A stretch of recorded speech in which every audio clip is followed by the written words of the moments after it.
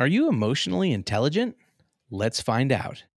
Welcome to The Friday Habit with Benjamin Manley and Mark Labriola II.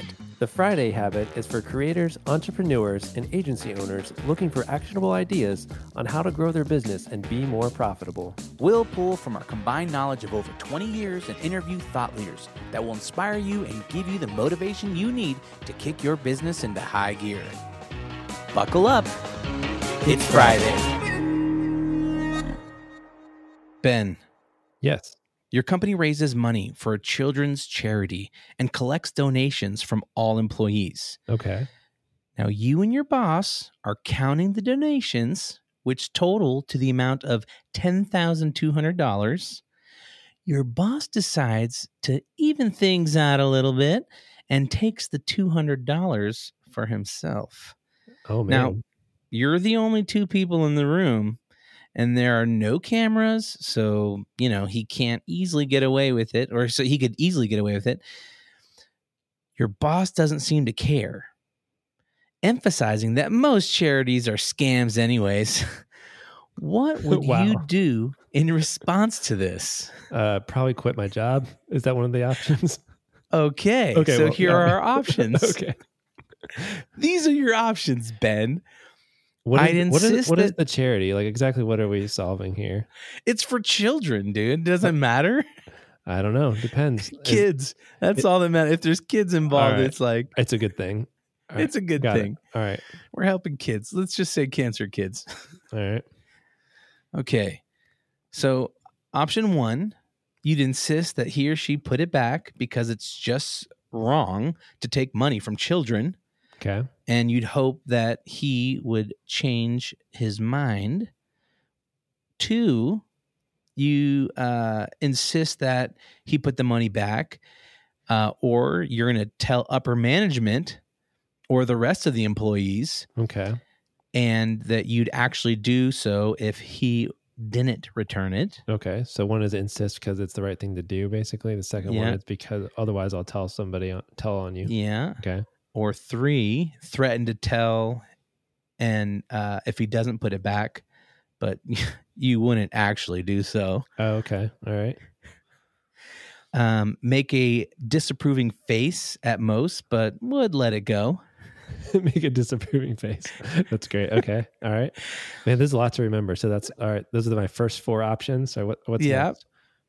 Let him get away with it. $200 isn't much, and the charity will get by with $10,000 anyways. Okay. Or threaten to tell unless he or she gave it back. Okay, those are all somewhat similar, but I think I can see the distinctions between them. So this is, all right, are you sure this is an emotional intelligence question and not an ethical question? I guess I think it is. And I think probably some of your emotional intelligence that has to do with how you handle certain things. That's true. It's true. It's all about like telling him the ethics isn't really the question. You're going to try to get him to give it back in any case. It's more about like, what is your strategy to get him to give back the money? Well, and I thought, interestingly enough, you essentially said, hey, you would quit. Boom. I mean, like that. In real life, if that really happened, I would definitely start looking for another job immediately. If I knew like my boss at working at a charity would be like doing that, I would. I'm trying to think honestly what I'd really, really do. And you know what I actually answered? What? So I actually, maybe this tells a lot about me. Oh crap. I said I selected that if I really thought about, okay, I'm in this situation. Yep. Someone, did something like that.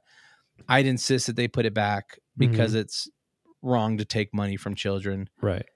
And then I, hope that they would, do that. Like, yeah, I think there's a part of me that, is like, listen, this person obviously is going to make their own bed. Like, I'm not the person to, judge how they do things or tell them what is right or wrong or whatever. But I would just say, hey, like, come on, dude, don't do that.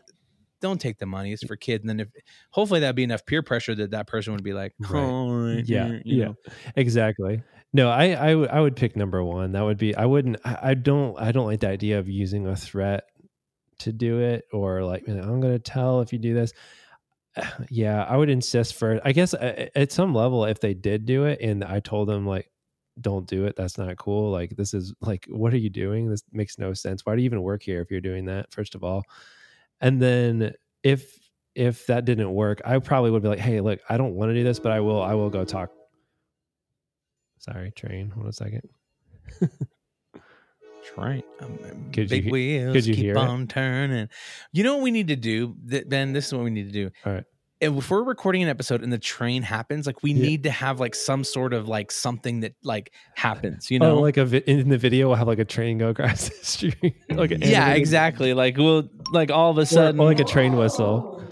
Yeah, exactly. You just have like a woot, woot, like a cheap little train whistle. Yeah, like I pull the train whistle and blow on it, or maybe like we both like have to drink a LaCroix as fast as we can. Okay, yeah, okay, I like it. I like feel the burn. It's like in the middle of the interview, we're like, all right, stop the interview. Just so you know, if the train whistle happens, we do have to crush the LaCroix. All right, so what was I saying? I want to start back to where I was. Whatever, all this is stayed in the episode, dude. Okay. Sure. We're not cutting any of that. That's all value add. Right. You vote. Why don't you leave us a review and tell us what we should do when that train whistle happens in the future? Sure. Yeah, that sounds great. So probably what I would do is in real life is I probably would first of all be like, try to rationalize with the person. Be like, this is, here's the reasons you shouldn't do that. Like, I don't think you should do that or whatever. Confront them about it.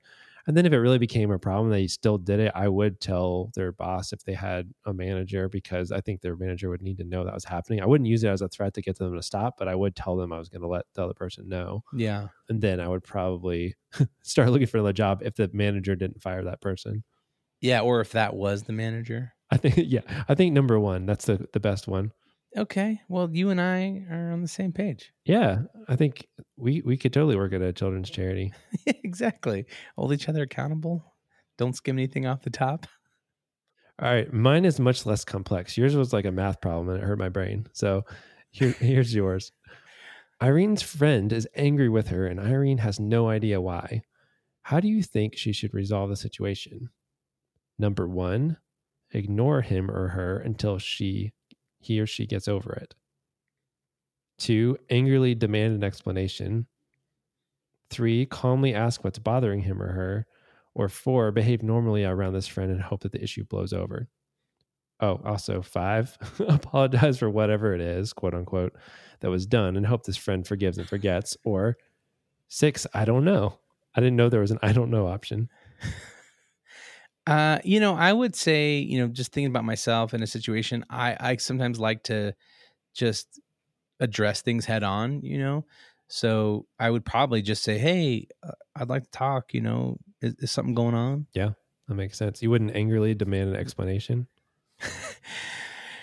You tell me or else our friendship is over. Yeah. No. I'm not the type of person that would do that or like behave normally around your friend and hope that the issue blows over, unless I know that person really well and that sometimes they just need a little time to calm down and I like already know what's wrong. It does say like if you have no idea why, but if I kind of know what's wrong and I know they don't really want to talk about it and they just kind of need some time, then sometimes I'll give them some space. But yeah, most of the time I would probably calmly ask what's bothering them. Yeah. Well, listen, if you're listening and you're wondering, what the heck are these guys talking about? Well, we're actually talking about emotional intelligence, also known as EQ. And it's defined as the ability to understand and manage your own emotions, as well as recognizing and influencing the emotion of those around you. So the higher EQ you have, the better leader you'll be. And so this is something that I needed to be reminded of and to be self-aware of, if you will. And I think it's something that all of us can benefit from. The more that we're aware of the emotional intelligence and what are the 4 pillars of emotional intelligence, the better off we can manage ourselves and manage those around us. And so really, I want to just kind of get into this. It's pretty simple. There's kind of four parts to kind of break down emotional intelligence. So there's like four competencies, and the first one is self-awareness. And really, this is the most important of all the pillars. It really describes your ability to not only understand your strengths and weaknesses, but to recognize your emotions and the effect they have on you and your team's performance. I've worked for bosses in the past that had no self-awareness, and when they would get angry or whatever, it was just they were just in their own world, and they were completely exuding that negative energy, and you were just like, hey, I feel bad right now because you obviously have something going on, but you're not intelligent enough to let that go. For sure. Yeah. I've definitely had that too, either anger or like frustration or maybe disappointment, but you can kind of read what's happening, but they won't kind of address what's happening. So it can be awkward. Yeah. We actually did an interview with Tasha Urich recently, and she's a part of one of these stats. And according to her research, she's an organizational psychologist. 95% of people think they're self-aware, but only 10 to 15% actually are. Wow. So really, I mean, I think that's why it's one of those things where we probably all walk around like, yeah, I'm pretty self-aware, but the truth is that only 10 to 15% really are, unless you're thinking about it and taking actionable steps towards being self-aware. So if you think you're not self-aware, then you're probably right, which means that you are self-aware. Is that how it works? That's probably right, Ben. I think you just hacked the system. I'm a genius, and I'm very self-aware. Yeah, I mean, I heard that you scored the highest on your self-awareness test at Staples. Dang it, I didn't want you to bring that up. I'm blushing. Yeah, I got a pretty high score on my EQ test when I worked at Staples, so I'm going to add that to my resume. Thanks for mentioning that. Yeah, you're welcome. So self-awareness, I think in order to bring out the best in others, we first need to bring out the best in ourselves. And that's where self-awareness comes into play. And so one easy way to assess your self-awareness is by completing a 360 feedback, where you evaluate your performance and then match it up against the opinions of people around you, your wife, your close friend, to sit down and ask them, hey, how do you think I perform in these areas? Or, how do you feel that my self-awareness is? Is that like you take a test and then they also answer the same questions about you and you see if you like match up with it? Yeah. I think it can be something as complicated as that. But I also think back at episode 26, we talked about quarterly check-ins with our team. And you talked about a part of that check-in where you ask the employee, hey, how do you feel I'm doing as a boss? Yep. And so I think that could be something that can measure some of your self-awareness, right? Because if you think you're the awesomest boss ever and you're so generous and all these other kind of things, and you say, how am I doing? And they're like, well, I don't think that you do X, Y, and Z. It's like, okay, there's obviously a disconnect here because I think I'm awesome and someone else thinks I'm not. So I need to take charge of that and figure out how do I make a difference, Makes sense. Yeah. Yeah. And so the next one is self-management. The next pillar number 2, if you will, is self-management. And self-management really refers to the ability to manage your emotions, particularly in stressful situations, and maintain a positive outlook despite setbacks. Leaders who lack self-management tend to react and have a harder time keeping their impulses in check. And I would say self-management is probably one of the ones that a lot of us can recognize right out of the gate, in the sense of, I know for myself, I'm an emotional eater. All right. Whenever I'm like stressed or down or whatever it is, I'm like, let's get some grub, and that is a sign of emotional immaturity, right? Because when I allow a situation or a feeling or whatever to dictate my actions, that means I'm acting in a way that is immature. And so self-management is one of those things where you can maybe look at areas in your life and to see how you react to certain situations, and whether it's good or bad, you can kind of know where you stand in that. I think for me, one of the biggest challenges for me is that I won't become angry quickly in situations, but I have noticed sometimes if something, and sometimes an unintentional criticism, I become defensive, pretty easily in some Hmm. certain situations when it's something that really hits close to the core of my identity, or something I believe I should be good at or be responsible for. Then sometimes I will unconsciously like start becoming defensive and kind of saying like, oh, well, this is the reason why I do it this way or Mm-hmm. whatever. Anger is not a problem usually, but like, yeah, I think this defensiveness is something I could work on in that area. Yeah. Yeah. And I think it's one of those things like the more you're in tune with your, emotional intelligence, it allows you to, slow down, take a breath, Yep. right? Like when something comes up that triggers you, like, all right, I need to manage my emotions right Yep. now. And taking a walk, calling a friend, Yep. just stepping back from a situation and making a decision. So if you're able to do that, right, that speaks to your emotional Yeah. intelligence. And that speaks to your ability to self-manage, which the better you are at self-managing, the more emotional intelligence you have. That's really good. Yeah. So the next one on the list is social awareness, and this is a big one. I know that you probably are a king of. King of Is what is social awareness? Well, then we'll decide if I'm the king of it or not. I'm not aware of what that is. So well, okay. So I think it's one is to it's important to understand obviously where we are as far as our own emotions, but also we need to understand, especially as a leader, mhm.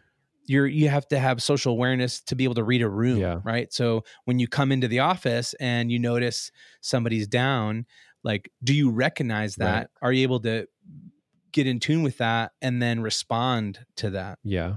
So, social intelligence essentially describes your ability to recognize others' emotions Mhm. and the dynamics in play within your organization. Yeah. I definitely feel very aware of that. Maybe like too aware or not too aware of it, but too it can definitely become something you think about and want to like fix everything all the time. So it Yeah. definitely is one of those things where it can be really helpful to notice it. I'd rather notice it than not, but also can like wear on your mind if you're like very aware of whatever is going on.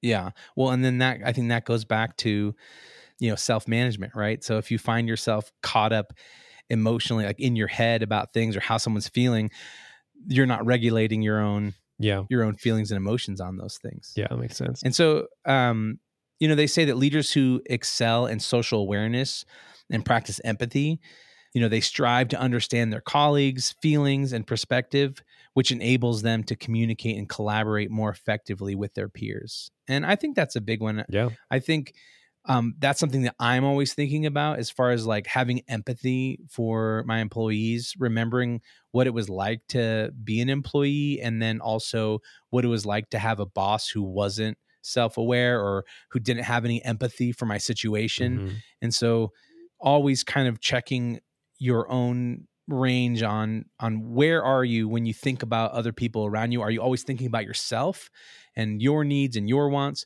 or are you thinking about your team members and what would benefit them? We're kind of in the process of looking for a new office space. And so on one hand, there's like, all right, this is what I want. This is what the business can afford. And this is what will fulfill the need. But then that may not always align with where my employees live and how long of a commute they have. And, all these other ancillary things that come into play when it, pertains to where we office out of. And so I try to think about that as a whole, like, okay, each person lives in this area. If we move to an office that's close to me and convenient for me, how does that impact them? Right. And so I think there's just a lot of ways that we can look into different things that we do and have that empathy and that awareness to manage that. So the social awareness is big, I Yeah, think. And I think people like people who are social aware. for sure. Yeah, makes sense. All right. And then the last pillar, relationship management. And so relationship management refers to the ability to influence, coach, and mentor others and resolve conflict effectively. So some people prefer to avoid conflict as You know, I do when the charity guy stole $200. You know, I'm like, hey man, I wouldn't do that, but I'm. You're also kind of like, I wish I didn't see that, so I don't have to deal with this situation. But it's good that I did. On the other hand, right, yeah, and it's important to properly address issues as they arise. I think, you know, it's so easy to not want to deal with something or want to just ignore it and think it's going to fix itself or go away on its own.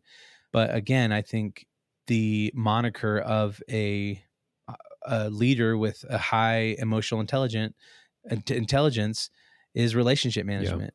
And I think that's something that we all want. We want a high EQ. Yeah. Because we'll be better leaders, we'll be better people, and our businesses will thrive. That's awesome. Yeah, just one thing on the avoiding conflict, I totally agree with. It's better to address it, but that's just something I personally struggle with because I don't know if I think you're familiar with the Enneagram, but you know,